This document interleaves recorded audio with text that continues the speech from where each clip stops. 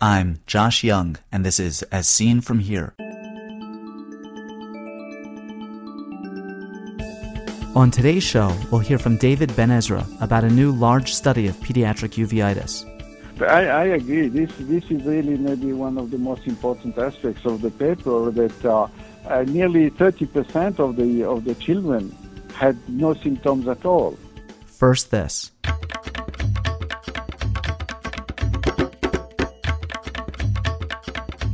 You can participate in As Seen From Here by calling our listener response lines. You can ask questions of our guests or discuss the topics yourself. Listeners in the United States dial area code 646-808-0231. Listeners in the United Kingdom dial 020-7558-8275. Messages left on the system may be included in future episodes of As Seen From Here. The listener response lines are in beta testing. You're supposed to hear a nice greeting welcoming you to the show, but for now, all that you'll hear is this.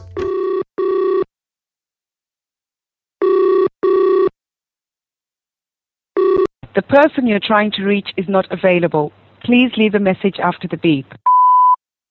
Go ahead and leave your message anyway. We'll still get it. All messages left on the system become the property of As Seen From Here. The full text of the release is available on asseenfromhere.com/legal. Again, those numbers in the United States are area code 646-808-0231, and in the United Kingdom, 020-7558-8275. Be a part of the podcast. I'll repeat the numbers again at the end of the show. Pediatric uveitis is rare and largely attributable to juvenile idiopathic arthritis. Or is it? A new study published in the British Journal of Ophthalmology challenges some of our assumptions about uveitis in the pediatric population. David Ben Ezra and his colleagues examined 276 children with uveitis. I asked him to describe the study. We collected all the patients that we saw for the last 10 years. We saw all patients that had any intraocular inflammation or what is called uveitis. We collected the data and categorized them by age and sex, first of all. And out of the 821 patients that we saw, we realized that a third of them, 276, were 18 years of age or younger. 1/3 of patients being in the 18 years and younger group seems like a very high portion. Did this strike you as being high? I mean, my impression was that uveitis in this population was less frequent than your paper would have suggested. Well, it is higher than what has been published so far, but I trust that this is a more realistic figure. You know, people dealing with intraocular inflammation or uveitis generally do not see children. They are not geared to that. And because we have a combination of the pediatric ophthalmology and the immuno-ophthalmology, then we saw also the children. Therefore, maybe this figure is higher than has been published previously. But really, when you look at the literature, there is some confusion, because even the same groups that studied this prevalence of intraocular inflammation in children, they reported different incidences or prevalences during different periods of time. There are many factors influencing the fact that children have been reported as being less affected than adults, which I don't think it is correct. I try to see for every decade what is the incidence of uveitis or the prevalence of uveitis during the first decade of life, second decade of life, and so on. It looks like it changes very little. There is some higher prevalence among the 40 to 50 years old adults, but in general, in every decade, there is more or less the same percentage. For the purposes of this study, you had very specific definitions of anterior, posterior, intermediate, and pan-uveitis. Can I have you just describe what those definitions were? First of all, we try to make a strict definition because many times there is some confusion about the definition of intraocular inflammation or uveitis. As you see, I point out that it is an intraocular inflammation and not only uveitis, because I believe that uveitis is a misnomer. It's an intraocular inflammation, and generally in this uveitis, there are other structures of the eye that are involved apart from the uvea.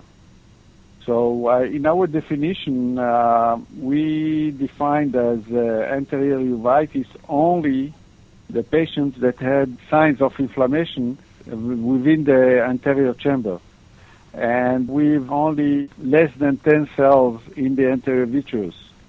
Therefore, we got the percentage of the anterior uveitis in our population was smaller than what has been previously published. On the other hand, we had intermediate, and if there were more than 10 cells in the vitreous that we could see at the slit lamp, then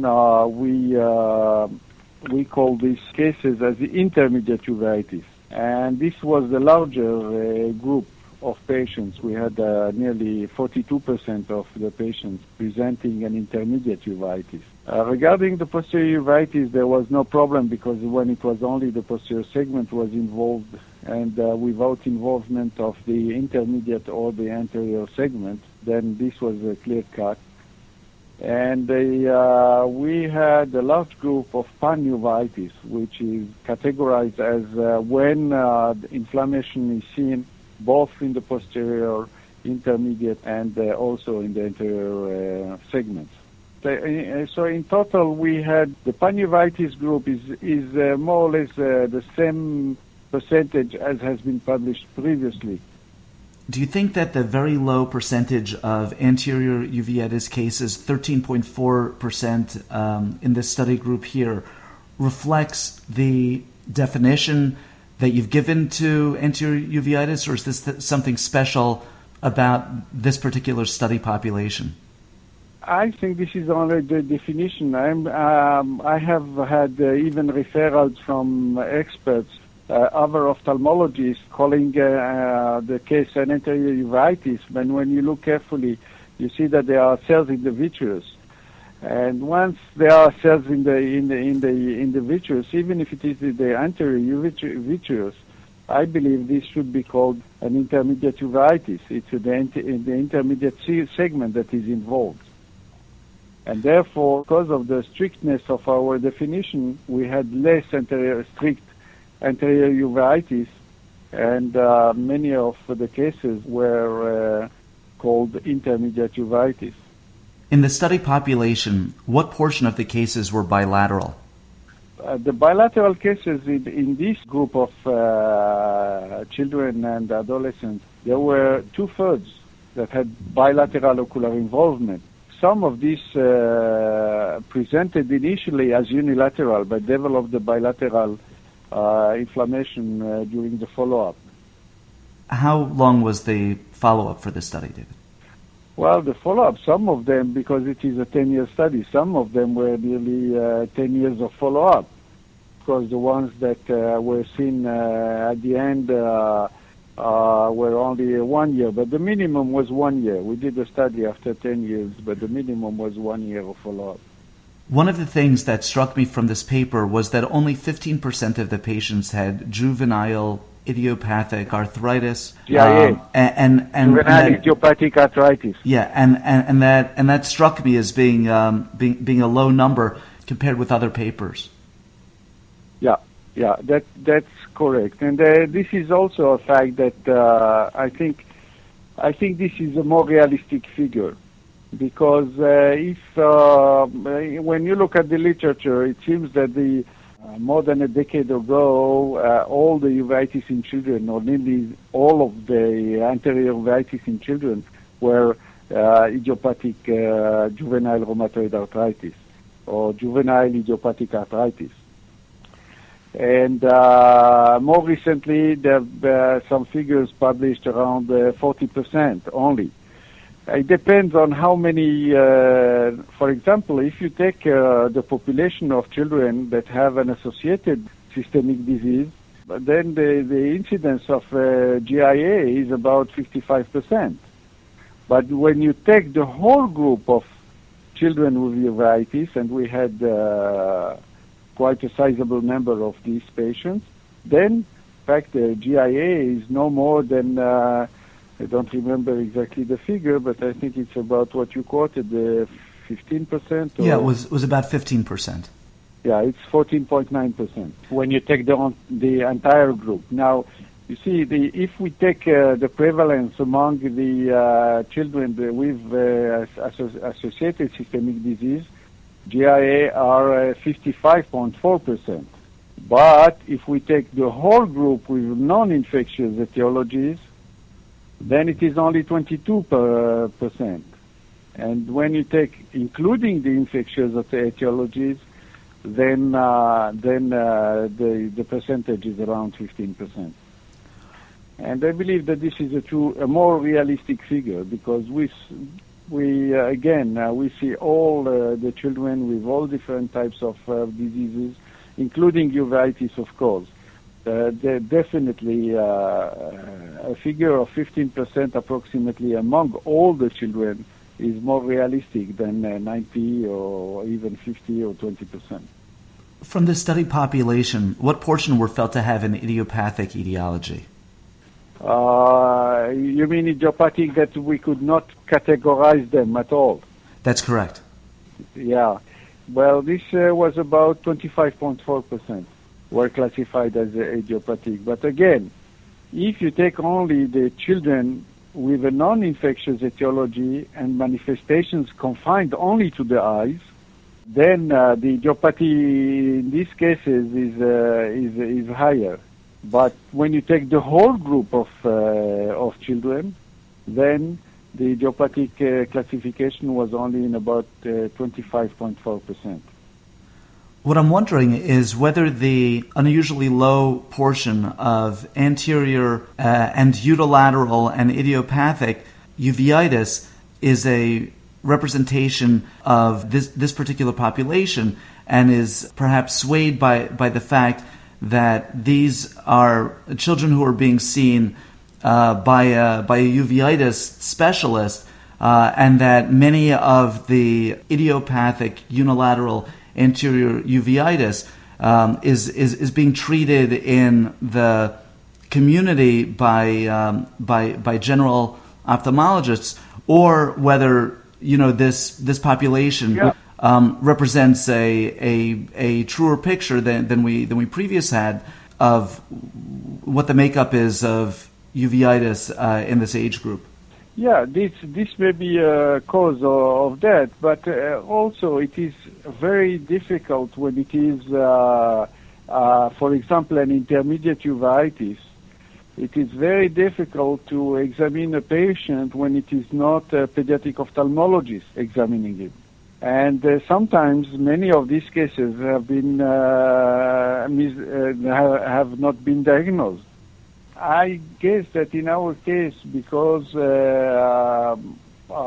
are, as I said, a specialized unit, then referrals were quite good. And I don't think that the general ophthalmologist practitioner, if he would diagnose the uveitis, that he will not refer it to us. Unfortunately, I think that they were not. In some of these cases, they are not diagnosed, and therefore they are not referred. And some are maybe self-limited in some of the cases, and they are not getting into the statistics. Just briefly, if you categorize the uveitis into the infectious etiologies, like the viral and parasitic and some bacterial, and the non-infectious etiologies, how did this study population break down? The non-infectious, there were about two-thirds were non-infectious, and this include the patient that had only the eye involved, and the others that had also systemic manifestation. systemic disease. Those who had only the eye involved without systemic manifestation comprised about 40%, and those who had systemic manifestation associated with the eye inflammation, they were about 27%. In total, 66.6% approximately. The first group was 39.8 and the second 26.8, so it's about 66.7 or 66.6. From my standpoint, one of the important tables in your paper is the one that describes the symptoms that these children had on presentation. And I'm wondering if you can describe what the typical symptoms are, presenting symptoms of the children in this population with uveitis. I agree. This is really maybe one of the most important aspects of the paper, that nearly 30% of the children had no symptoms at all. They were referred because of failing of routine eye exam, or they were to the optometrist and for glasses, and they could not fit the glasses, and they were referred. But the children did not complain about anything. Symptoms of tearing, which is one of the symptoms of ocular inflammation or uveitis, and photophobia, comprised only about a quarter of the patient, 24%. And interestingly, there was a red eye only in 15.9% of the patient. So red eye, which is generally a manifestation of the involvement of the anterior segment, was again relatively low. So it fits also into the fact that we had only a small proportion of children that had anterior uveitis, or classical anterior uveitis with red eye and ciliary injection and so on. 12% of these children were referred because of drop of vision. In about 10%, they behaved in a funny way, and all the parents or the teachers thought that it might be worthwhile to check the vision, and these were 10% of the cases. What is important in the presentation were the two relatively small group, but still very important, were the children that had an unexplained start of strabismus, of squint, and these were about 5.4% of the children. And in fact, the squint was due to the poorer vision of one eye. And there was the leukocoria presenting symptom, white pupil, in 4% of the cases. So, of course, were masquerades. My next two questions both deal with parasitic causes of uveitis. The first one is if I can just get you to describe the particular parasites involved in Duzen in this patient population. And the second one is what seems to me to be a relatively low incidence of toxoplasma, particularly given my experience with Israel, which is that it's full of cats. Yeah, you may be right that you see the cats in the streets, but there are few cats only at homes, which is different. I think that you see relatively a lot of cats outside, but in the streets, although nowadays it's much less than you used to see. Maybe it's a long time you didn't come to Israel, I guess. But you have fewer cats in the homes. The Duzen is definitely a parasite like Toxocara or the other worms. In a few of these cases, we detected oxyuris, which is not known as a parasite causing the Duzen. But Duzen is a manifestation that we see in the fundus that is a secondary phenomenon to maybe the proteins that are shed by these larva migrants. It was initially described as Duzen, which means a diffuse unilateral subacute neuroretinitis. But in fact, we have seen, and since the publication of the paper, I've seen additional cases where you see the Duzen manifestation in both eyes.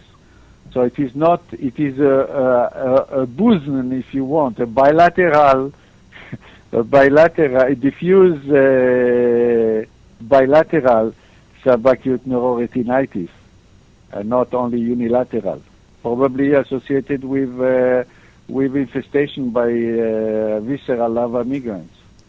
David, has this study changed the way that you practice? Well, in a way, yes and no, because yes, in the sense that we are more prone to think that, first of all, that not always an anterior uveitis or an anterior intermediate uveitis in a child, even in a young girl, that this is not 100%. There is a chance that it is not juvenile idiopathic arthritis. Before, every time that we saw a patient with, especially a young girl with this manifestation, we made a diagnosis of GIA. And of course, we tried to see whether it was confirmed, but in many of the cases, this is not confirmed, and still we said, well, it may be a mild case of GIA that will develop later on. So this is one thing. So really that anterior uveitis in a child and even in a young girl is not a priori associated with GIA. It can be associated with other systemic diseases, and it can be an infectious phenomenon. That's one. And the second is that we really think about the parasites as a cause, a more common cause for intraocular inflammation or uveitis in children, and this has to be taken in consideration. Has the study changed the laboratory workup that you do now for juveniles with uveitis? Well, I think that our approach was quite logical, and we don't do a battery of tests for every child that comes with intraocular inflammation, but we do what we call a tailored type of battery of tests, and only if there is an indication or a suspicion for something, then we do it. The only thing that we do more frequently now, we test for the stools more often in these children than we used to do in the past, which is not a difficult test to do. We ask for urine culture if there is a suspicion of an involvement of the urinary tract in this phenomenon. The only thing is that the non-infectious causes of the inflammation are also quite interesting to look at, and they, although there is nothing really outstanding, but again, among the non-infectious causes affecting the eyes only, then the idiopathic etiology is quite high. It's around when it is only the eyes, then as I said before, it's more than 60%. But when you take all the non-infectious etiologies, it's around only 38%. And then maybe sympathetic ophthalmia was relatively high in this group, which is unfortunately due to the many traumas that we see. Of course, we don't see any, we didn't see, and we don't see, lucky enough, we don't see any HIV-associated uveitis. And the only CMVs that we have seen were associated with children that underwent bone marrow transplantation. Well, maybe the other interesting aspect that has never been published before, only once, and this is from our group, is the fact that we had in this group 2 patients with Gaucher disease presenting with uveitis. and the Gaucher was discovered later on. So these are some interesting points. David, thank you very much. Thank you very much. Litrot. Bye-bye, Josh. David Ben Ezra is professor and director of the Pediatric Ophthalmology Unit and the Immuno-Ophthalmology Service at Hadassah Hebrew University in Jerusalem, Israel. His paper, Uveitis in Children and Adolescents, appears in the April 2005 British Journal of Ophthalmology.